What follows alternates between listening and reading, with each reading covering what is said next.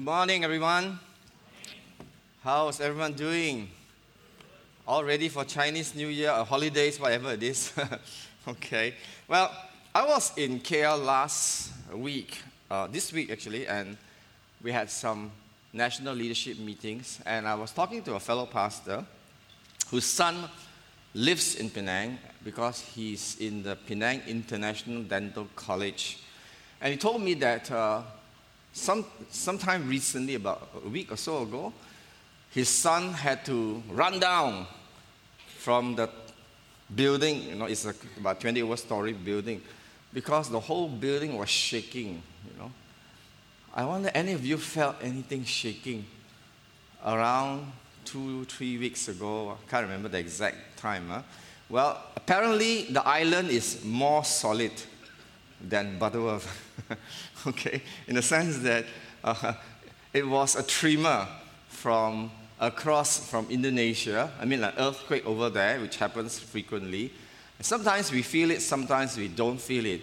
Now, today we want to look at another occasion when God's people gathered together, and when they prayed, the building was shaken. But I want to give you some context to this first before we go into that. Now, last week, if you remember, you were here. Pastor Thomas shared how the early Christians devoted themselves to 3 things there. Okay, what are they?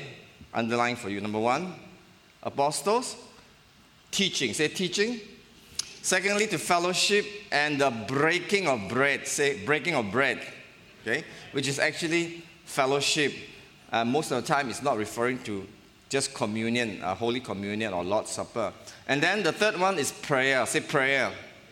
All right, so there are 3 things that they devoted themselves to. And how many of you are more attracted to the teaching part? It's like, give me more Bible studies, I will show up. Come on, people who are Bible study people, about 3, 4, 5 people, okay. How many of you are people who say, have more prayer meetings?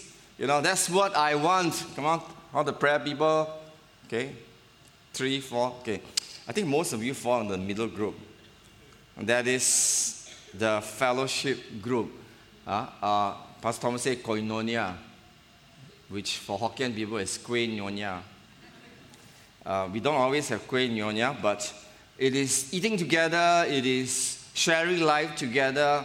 All 3 are important, but today we want to focus on the third aspect of what the early Christians did. And to give you a context of how this happened, we will just basically look at the book of Acts. Now, it is actually quite strange if you say, when you look at the Old Testament, there are many prayers recorded in great length, like Hezekiah's prayer.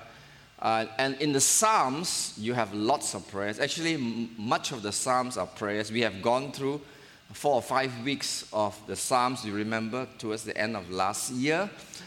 But when you go into the New Testament, you want to look for prayers, it's very few. About the only people whose prayers were recorded is Jesus' prayer in John chapter 17, right? And then you look to Paul, who was very long-winded, and his prayers are also very long-winded, right? He goes all over the world in his prayers, Ephesians and so on. But apart from that, you want to look at what the ordinary Christians did when they prayed, and what they actually prayed as ordinary Christians. Not apostles, not Jesus.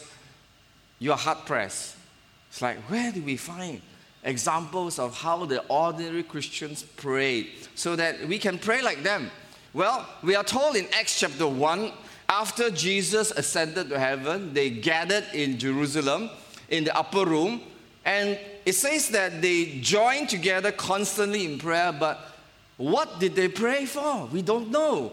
We know they had the election. They elected Matthias to replace Judas so that they will still have the 12, disciples.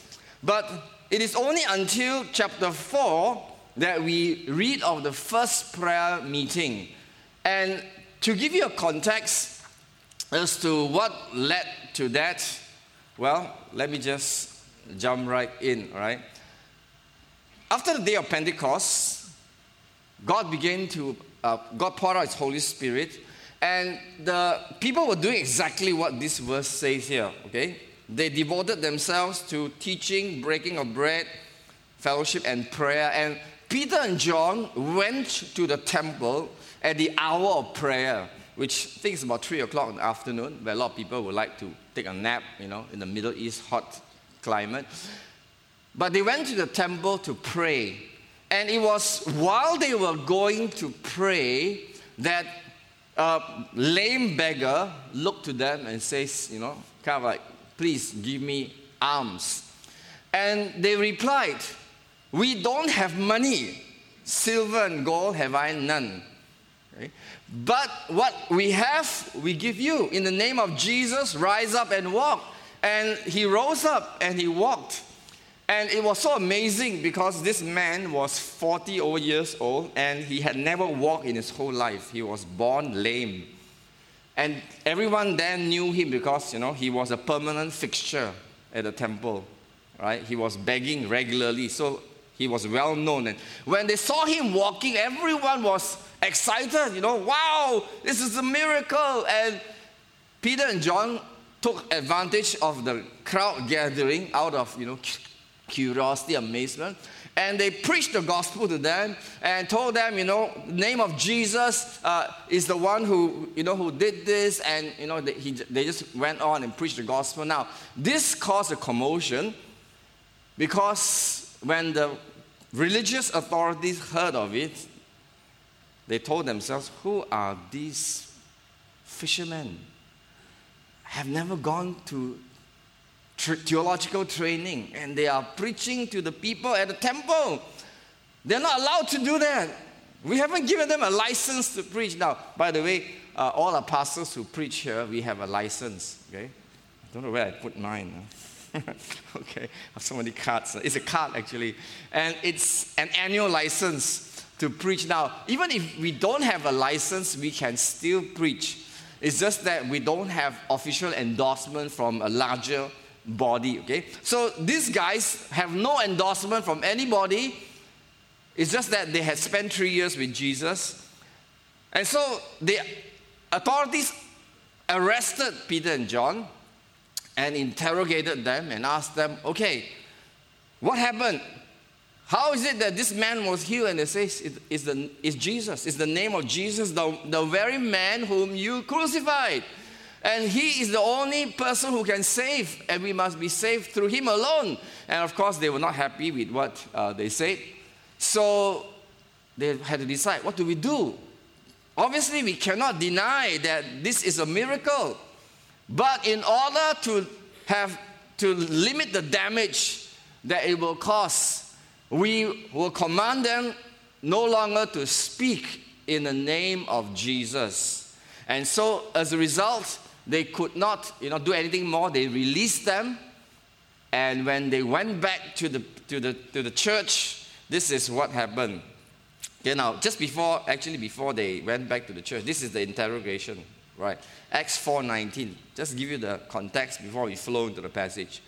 And this is what they answered when they were commanded: don't talk anymore in the name of Jesus, which is right in God's eyes, to listen to you or to him. You be the judges. As for us, we cannot help speaking about what we have seen and heard. So they were very honest, We have seen wonderful things. We have heard. We have experienced Jesus. We know he's real. We know he's good. He's our Savior. And we cannot stop talking about it. Now, this is a natural response. When you discover something wonderful, when you experience something wonderful, you want to tell somebody. Isn't that true? Hello? When you hear a funny joke, do you just go to a room, shut the door, and laugh to yourself, Kind of like read the joke 10 times and then keep laughing? No, it's ridiculous. You want to go out and look for somebody and share it with, right? When you discover the best char kway teow in Penang, you want to share it. Yes or no? And we have many ways to do so now. You can put it on Facebook, Instagram, and so on. Last week, our family was out with us, son and daughter, and our grandchildren. And our daughter-in-law's family also came up for 2 days. And Anna, our daughter-in-law's brother, went around to look for the best char kway teow in Penang. And he found 4. And he ranked one, the top, said, this is the best. Okay. By the way, he ate 4 char kway teow in one day. Okay. Don't do that at home. It's dangerous. But he's only 25, so it's okay. All right. And he says, this is the best. He says, you must try. And the whole family was all wondering, what's this, He says, it's so good. You'll be surprised, So they all decided, one day we all went to this place next to, just beside Times Square. It's called Left-Handed Char Kway Teow. Okay? Now, not many people know that I'm actually a food critic. I mean, I don't eat a lot, but, I really enjoy my food. Right? And I like char kway teow, by the way. Okay? So my standards are quite high, though, So I stood there and I saw the man frying it, with his left hand, I saw him fry and I said, fail. This is not char kway teow. He just kind of like, that's done, And sure enough, my son asked me, what is the ranking, 1 to 10? I said, about 4 only. 4 out of 10, What's the best char kway teow you found in Penang? 9. I haven't found 10 yet, okay? Tell me when you find 10, okay? So anyway, they were raving about it to the whole family because they found the best char kway teow in Penang. And they're from KL, by the way, Left-handed char kway teow. For the life of me, I don't know what's the difference between a left-hand fry and a right-hand fry. 1 out of 10 persons are left-handed. So you can find the same thing everywhere, okay? Anyway, they were so excited about it. They talked about it non-stop for the 2 days. All I could listen to was char kway teow, char kway teow, char kway teow, left-handed char kway teow, 888 char kway teow, Lorong Selamat char kway teow, old man char kway teow. I don't know where else you find it, okay? But that's the nature of human beings. When we experience something wonderful, we cannot keep it to ourselves. We want to tell other people about it. Amen? And the problem is this: when we experience the goodness of God, we keep it to ourselves. Everything else we tell. What's wrong? I think something is wrong. So the early Christians, they couldn't keep talking about Jesus because that was what they experienced. They say, we cannot help. You cannot stop us. We will continue to talk about what we have seen and heard. So they threatened them further. They could not decide how to punish them because all the people were praising God for what happened. So there was a lot of popular support. And, the religious leaders, they are actually politicians. Politicians always see where the wind blows, right? Before they do anything.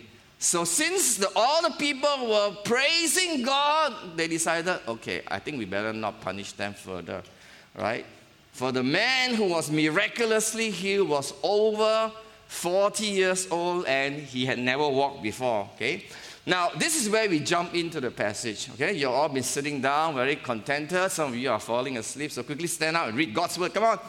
Let's all stand. Let's read God's word together. Verse 23 to 31. Let's go. On their release, Peter and John went back to their own people and reported all that the chief priests and the elders had said to them. When they heard this, they raised their voices together in prayer to God. Sovereign Lord, they said, you made the heavens and the earth and the sea and everything in them. You spoke by the Holy Spirit through the mouth of your servant, our father David. Why do the nations rage and the peoples plot in vain?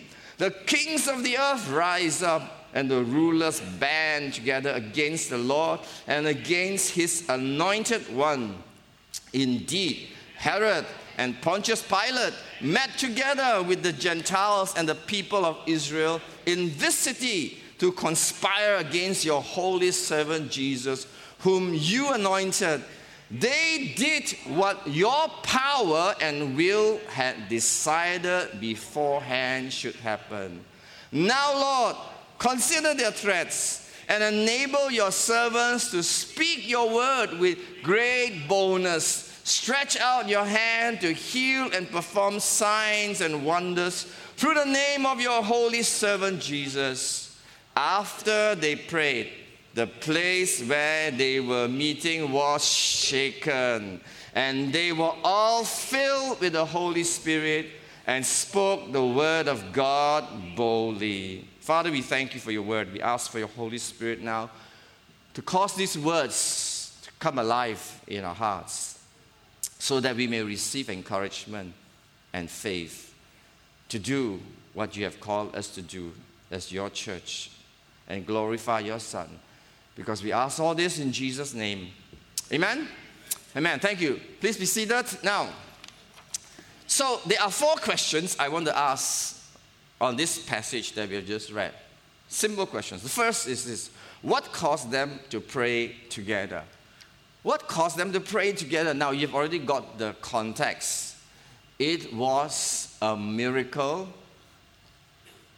that opened the door to preach the gospel to a lot of people at the temple, which caused a commotion, and Peter and John was arrested, and as a result, they were threatened, and they went back and they told their people what had happened. So basically, what caused them to pray together? They had gone to preach the gospel.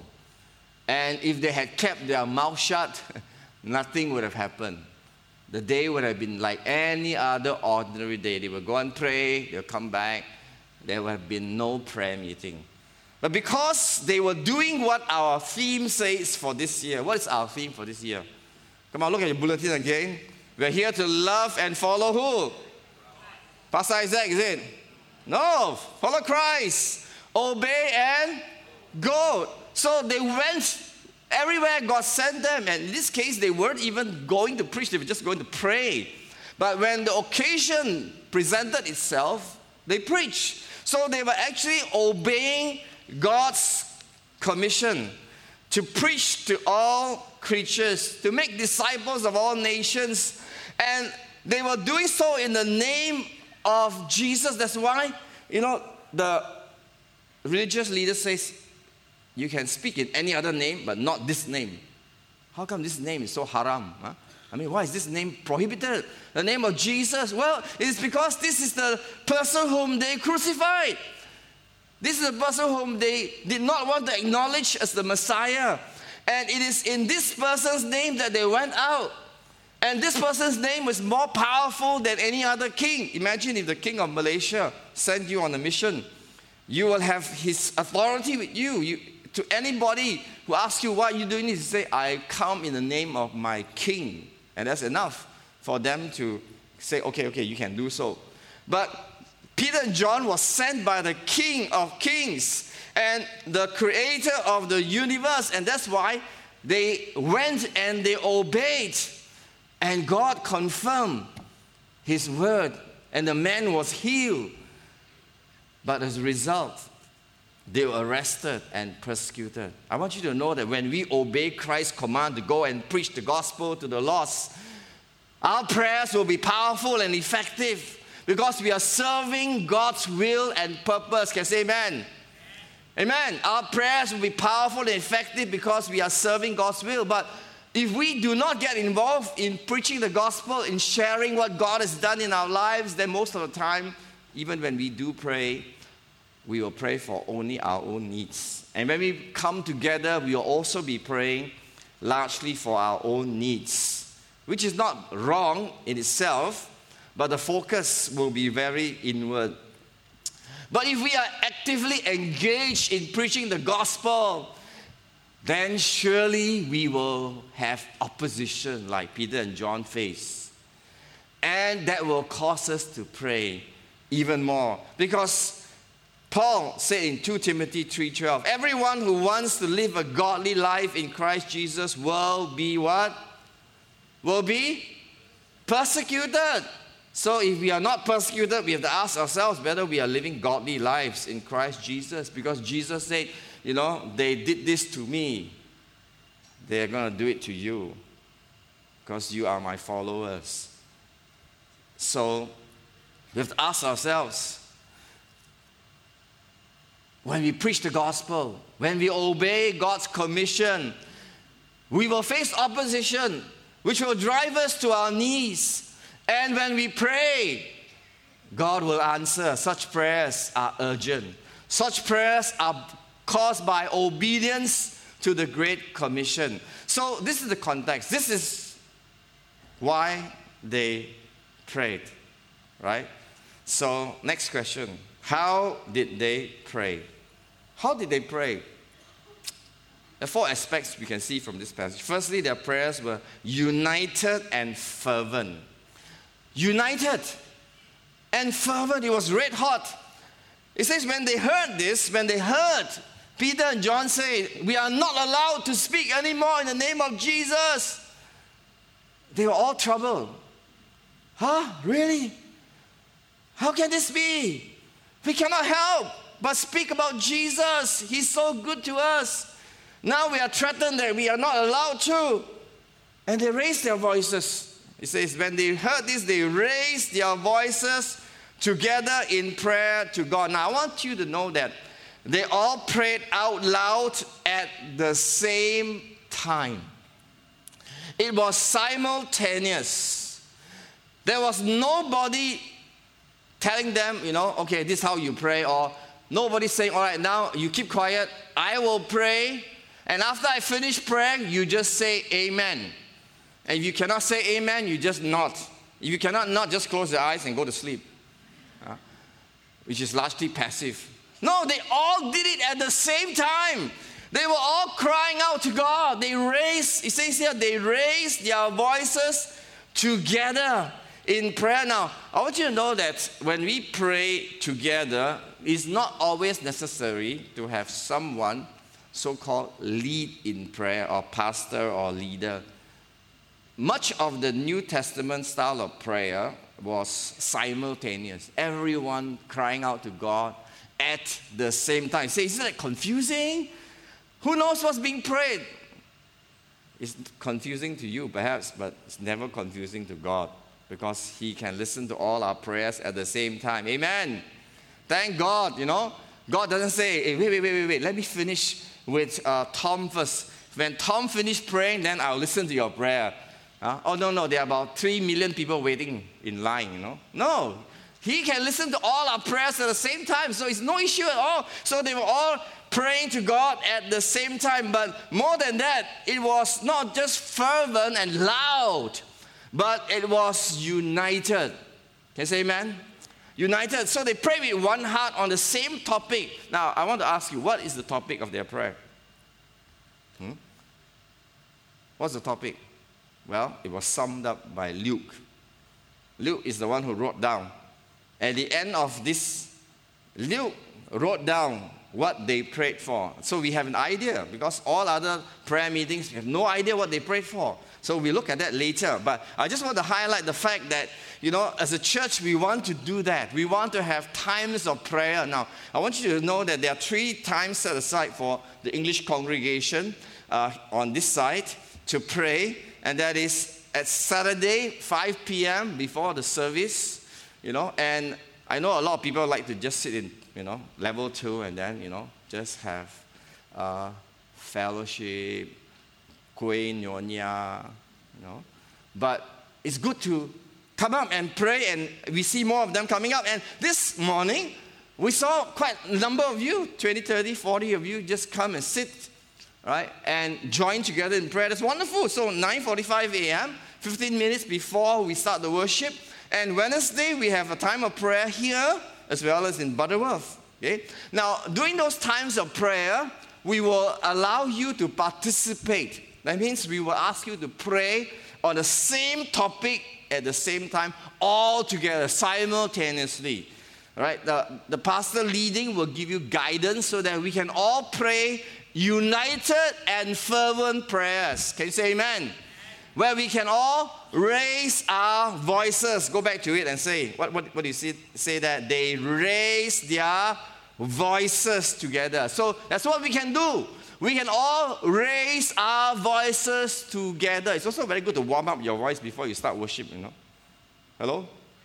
So that when you start worshiping, corporately, your voice is all ready. So there's a side benefit. So we can do that. We are going to be raising our voices so that we can all cry out to God on the same thing, united. Now, you see, they had a common prayer topic, and I want you to know it was not their personal needs that they were praying for. They're not thinking about, I have this domestic issue, I have this financial issue, I have this health issue, and shooting all in different directions. Nothing wrong with that. But they had a common prayer topic, and it was the work of the gospel. Can you say amen? And this is something that we will do every month. Once a month at least, we will be praying for the people who are preaching the gospel. Our mission partners in Vietnam, in Nepal, in Thailand, in Romania, and these other countries who are faithfully preaching the gospel and facing opposition as well. We also pray for the preaching of the gospel in Butterworth and in Batu Kawan, where we are launching in a few months' time our third center. So this is very good because we are doing what the New Testament Christians did, and that is praying for the work of God, not just their own needs. Of course, there are other times we can do that in your cell groups, but typically you can pray for one another's needs, right? The second aspect of their prayers is that their prayers were God-centered. Let's say God-centered. Okay, now I want you to notice that they referred to God directly. They addressed God in their prayers. They say, you made the heavens and the earth, and then you spoke by the Holy Spirit. They didn't start with, oh God, we are in trouble. We are now threatened. Their focus was not on themselves. Their focus was on God. Can you say amen? Powerful prayers are God-centered prayers. Focus on God and who He is. They're saying, God, you are the sovereign Lord. You made the heavens and the earth. And who are these people to think they can stop your work? We are on the right side of history. We are on the side of the Creator. Who are these people who think they can stop the work of God? Thirdly, their prayers were word-centered. It was not just, oh God, but it was based upon the very word that God had inspired the prophets and apostles to write. So their prayers went, why do the nations rage and the peoples plot in vain? The kings of the earth rise up and the rulers band together against the Lord and against His anointed one. Now, where did they get this from? I want to ask you. Where did they get this from? Why do the nations rage and the peoples plot in vain? It's like, wow, sounds very poetic too, Who composed this poem? It's actually a poem, by the way. It's a psalm. I thought we finished the Psalms last month. First week of the month. Actually, we can never finish the Psalms because so much of the New Testament refers back to the Old Testament. And Jesus quoted the Psalms more than any other book in the Old Testament. So you can never finish the Psalms. So they were actually, in their prayers, quoting from a very familiar psalm. That is Psalm number 2. Now, we only did Psalm number 1, right? So we ended. Okay, now we continue Psalm number 2. Okay, they were actually quoting Psalm 2, which goes like this. Why do the nations rage and the people plot a vain thing? The kings of the earth set themselves and the rulers take counsel against the Lord and against His anointed one, saying, let us break their bonds in pieces and cast away their cords from us. Now, does that sound very similar? Yeah. They were actually quoting the psalm, but there's one more verse. The people who were against God's work said, let us break their bonds in pieces and cast away their cords from us. So it was a very scriptural prayer where they were basically quoting this passage and affirming that the opposition they are actually facing is the opposition from God's enemies. And Lord Ogilvie pointed out that in quoting from this passage, God's people are basically saying, all the while from the beginning, we have always been in trouble. So trouble now in Jerusalem is nothing new. God's people have always been opposed. This has been going on. Psalm 2 has been going on. Now, the fourth aspect of their prayer is that their prayers were prayed with faith. Say faith. It was prayed with great faith. Why? Because they were applying Psalm 2 to their own personal crisis. When they said, indeed, verse 27, Herod and Pontius Pilate. Hello? When did we hear about these two guys? If you have been reading your Bible recently, during the Christmas season, remember, there was a man by the name of Herod who wanted to kill Jesus, right? And you remember, by the way, this is another Herod, okay? All right, they all, it's a title, so they kind of like keep the name. But there's another name that was very familiar to us. Pontius what? Pilate. Any of you name your sons Pilate? We don't like that name, right? Because he's associated with, washing his hands and saying, okay, this man is innocent, but, I'm not guilty. You do with him what you want. I mean, it was cowardly act, right? So his name is forever associated with someone who had no courage to do what is right, but sold out to the pressure of the religious authorities, right? So all of them colluded together in this city. They conspire against the holy servant Jesus, whom you anointed. Now, what are they saying here is this. This is history. This just happened. Okay? It was just weeks before. Merely weeks before. But then they didn't stop there. Verse 28. They did what your power and will had decided beforehand should happen. Now here is theology. Here is why it happened. That it wasn't a tragedy. It wasn't something that was unforeseen. It happened because God's power and will decided beforehand it should happen. Okay? Now the early Christians understood this, that while human beings are free to do what they like to do, right? This morning, who told you what breakfast to eat? If you're young, you say, my mother said, eat this or nothing else to eat. But once you became an adult, hey, you run your own life, right? You have a free will. So they understood that while human beings have a free will, God is still sovereign. Can you say amen? While we are free to choose our lives, God still determines the course of history. And so you see here, again, verse 27, 28. Verse 27 is talking about free will. How evil men got together and they conspired against Jesus. Okay? And what they did was wicked, but it was not an accident. It was not a tragedy. Because verse 28 says that they did what God's power and will already decided long ago that should happen. So it's divine sovereignty. God decided the outcome. Now, if you ask me, how can this be? I thought we are free to do what we want to do. How can God be sovereign when I'm free? If God is sovereign, then I'm not free. Well, the Bible gives us this kind of tension. Okay? And because they understood this, they could pray with confidence. They say, God, we know. Yeah, evil men have done this.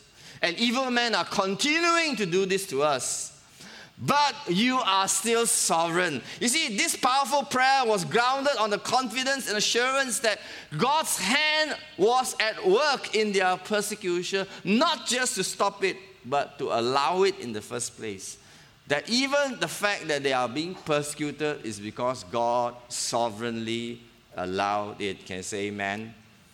Amen. When you and I have such faith in the sovereignty of God, the one who made the heavens and the earth, no matter what happens in this life, you know that there are no accidents in that sense.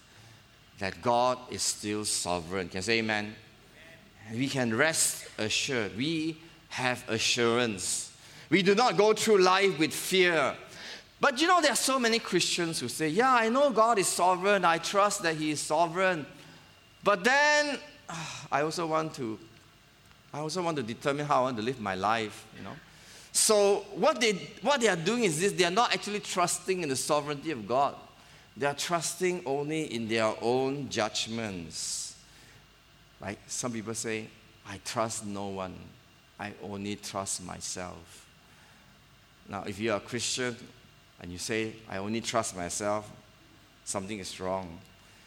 You see, when you have faith in a sovereign God, that God is totally sovereign, nothing happens outside of His control, and nothing happens that is not for our ultimate good, then somehow fear doesn't control your life.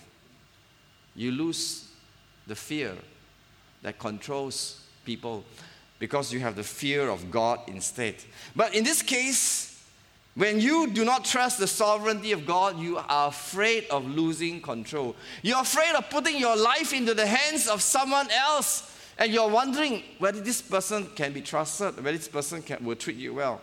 Now, actually, even adults, we put our lives into other people's hands very often. Really? Yeah. When you take a flight, do you know the pilot? Do you know whether he quarreled with his wife the night before? Do you know whether he has a girlfriend that he wants to spike and say, I'll kill myself, then you will regret, you know? You don't know. Do you know the air traffic controller who is separating all the aircrafts? Whether he slept the night before or his blurry eye, you know? What's this beep here, beep there, you know? I must separate them, you know?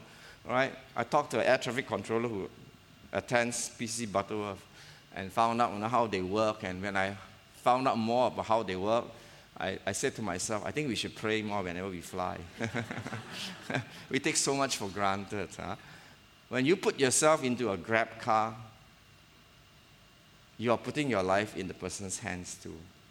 How do you know he's not going to crash the car into a divider somewhere? How do you know that in the moment when he's trying to, you know, check what's the next message, you know, take his eyes off the road, right, that he will crash into somebody who just stopped in front of him? You're putting your life in the people's hands all the time.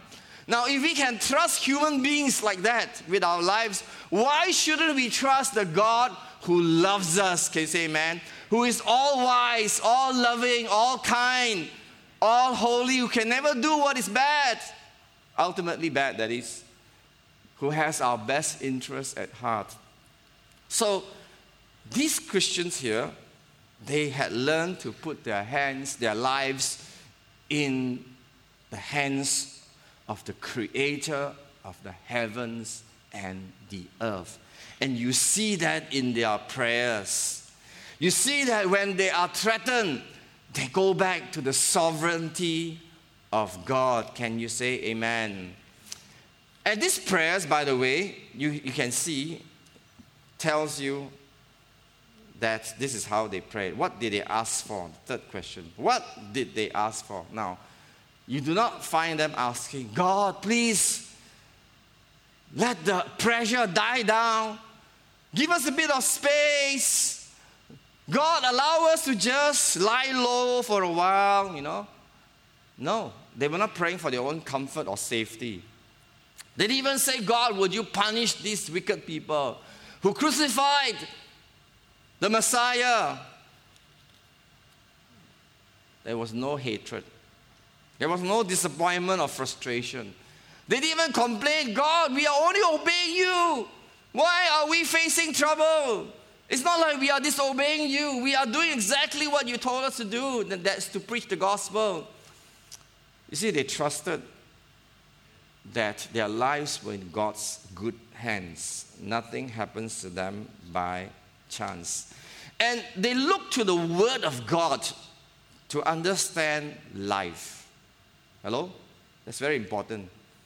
They look to the Word of God to understand what was happening in their lives. Why is that important? Because unless we can see through the eyes of God, we cannot really understand what's going on in our lives and even in our world. You see, they look to the Word of God for wisdom and for answers to everything happening to them and around them under the sovereignty of God. Now, I know it's very important for us to, know what's going on. And how do we do that? Right? Most of us nowadays, we just open the phone, right? You don't even need to ask. Your friends will send you all the latest news. Be careful. A lot are fake news also. Okay? It's good to know what's going on, to know that, what's happening to our government, right? Thank God Plus was not sold again. So that we'll be paying tolls until our grandchildren's time. Okay? All right? Hopefully this will be an end, after how many more years? 20 more years, is it? Extended by 20 years, right? I mean, we need to know all these things affect our lives, right? But we need to read the Bible, not just read the newspaper. Hello? We need to read the Bible so that when we read the Bible, we will understand what's happening in our world. Because it is God's Word that gives us God's view of life, gives us perspective and understanding. And that's what they were doing even in their prayers. They went back to the Word of God to get understanding as to what was going on in their lives. Can you say amen? And they submitted to the sovereign will of God. Amen? Because God already told them long ago, this is what's going to happen to the Messiah. They're going to persecute the Messiah. And they're going to persecute all the followers of this Messiah. And it's still going on today in nations of the world. In China, the church is being clamped down so hard. In India, in Indonesia, churches are still being burned. And you don't hear much about it. In the Middle East, Christians are being tortured and imprisoned. It's never been easy to be a Christian in all these nations. Chuck Colson said more Christians have been martyred for their faith in the 20th century than the previous 19 centuries. That means in that 100-year period, which we just ended in year 2000, there were more Christian martyrs than 1,900 years before. Many of them are now being kidnapped in Africa by Boko Haram, made slaves.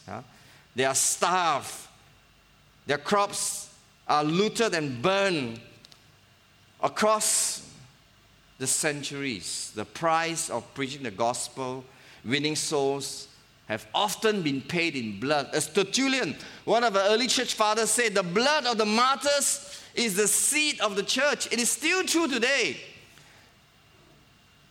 There are missionaries and even ordinary believers who are dying, giving their lives for the gospel so that others can hear. But you know what? When the believers understood God's purposes deeply from their hearts and from the Word of God, something marvelous happened. They lost their fear. They had no fear. And their prayers went beyond their personal needs to the will of God and the purposes of God. They were no longer just concerned about their comfort, their security, their provision. And their prayers became selfless. Now look at verse 29. He said, now, Lord, consider their threats. Consider their threats. Why? Because it was a real threat. Because when threatened, human response is that we retreat, especially when we know we don't have enough power to fight. When they have all the power, we don't have the political power. The natural thing to do is to retreat. So it says, consider their threats. But enable your servants to speak your word with great boldness. Stretch out your hand and to heal and perform signs and wonders through the name of your holy servant Jesus. Now, this is really remarkable. They're asking for two things here. I underline them for you. First, they ask for boldness to preach the gospel. Secondly, they ask for signs, right? That God would work miracles. Wasn't this the very thing that caused Peter and John to be arrested and threatened? That they were bold to preach the gospel and that God had performed a sign? That combination is a very powerful and dangerous combination. It's also a very troublesome combination. So they are basically asking for more trouble. When they pray, they say, God, we don't mind, Lord. We know this is what got us into trouble, and we know this is what you said would happen. But we want more boldness, and we want more signs. And we know it's going to lead to more persecution. Now, why did they pray such a reckless prayer? It's because they knew God's promise. Psalm 118, verse 6 says, the Lord is on my side. I will not fear. What can man do to me? Amen? Hey, it's a good prayer to memorize, Once in a while, you may need to pray this prayer. The Lord is on my side. I will not fear. What can man do to me? You see, when we believe that our God is all good, all wise, all sovereign, all loving, we lose our fear. We just say, Lord, I will do what you want me to do.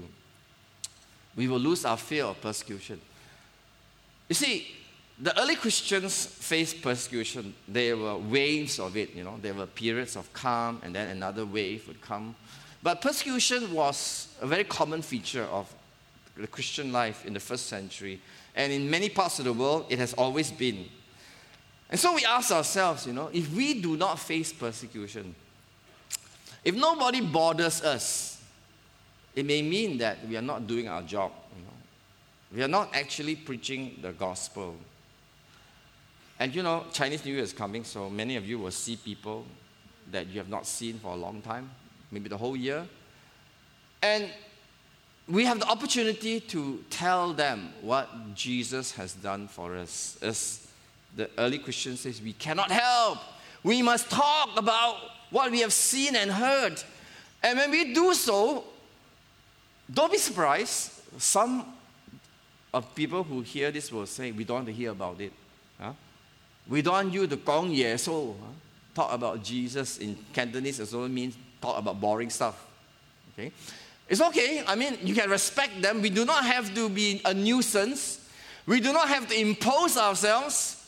But we should do it politely and just tell people what Jesus has done for us. That's the least we can do. And this is what the early Christians did at every opportunity. Now, let me just close with this last question. What happened after they prayed? Verse 31, Luke records, after they prayed, the place where they were meeting was what? Shaken. They spoke and they were all filled. Say filled with the Holy Spirit, and they spoke the word of God boldly. So the three things that resulted from coming together to pray was that the place was shaken. Now, I don't know whether you want that to happen or not when you pray. I don't think we appreciate that, right? We are people who like to have the ground very firm. Okay? So this was a unique miracle. I don't think God intended every prayer meeting to be, shaken. Otherwise, we have to install platforms that move, every time. Amen! Right? We are not into that kind of game. But the second and the third thing should happen and can happen every time God's people come together and pray. And that is, we are filled with the Holy Spirit. Can you say amen? And we can then, with the power of the Holy Spirit, go out and speak the word of God boldly. Amen? And this is what we want to see more in our lives in this year, personally, and in our times of prayer. So that when we pray powerful prayers, according to the will of God, for the advancement of the gospel, that we will be filled with the Holy Spirit and we will speak the word of God with greater boldness, unapologetically, yet respectfully. So let this be our desire as we close, as the worship team comes back.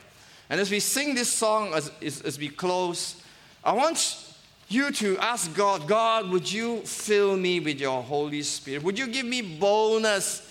And in the next week when I meet so many people, give me the boldness to just put a good word out. Instead of recommending the best char kway teow in Penang, let me recommend Jesus to them. Amen. Amen. And do it politely, do it respectfully, and if the conversation takes you further, then you have more opportunity to share your testimony. So we're going to pray this prayer through the words of this song. And as we do so, if you have come with a need in your life, you have a sickness in your body, you have a financial need, you have a need for wisdom, for a decision you need to make, a relational issue to settle, we're going to pray with you. Just come forward as we sing this. Let's stand together as we ask the Holy Spirit to come. We start from the chorus. Holy Spirit, you are welcome.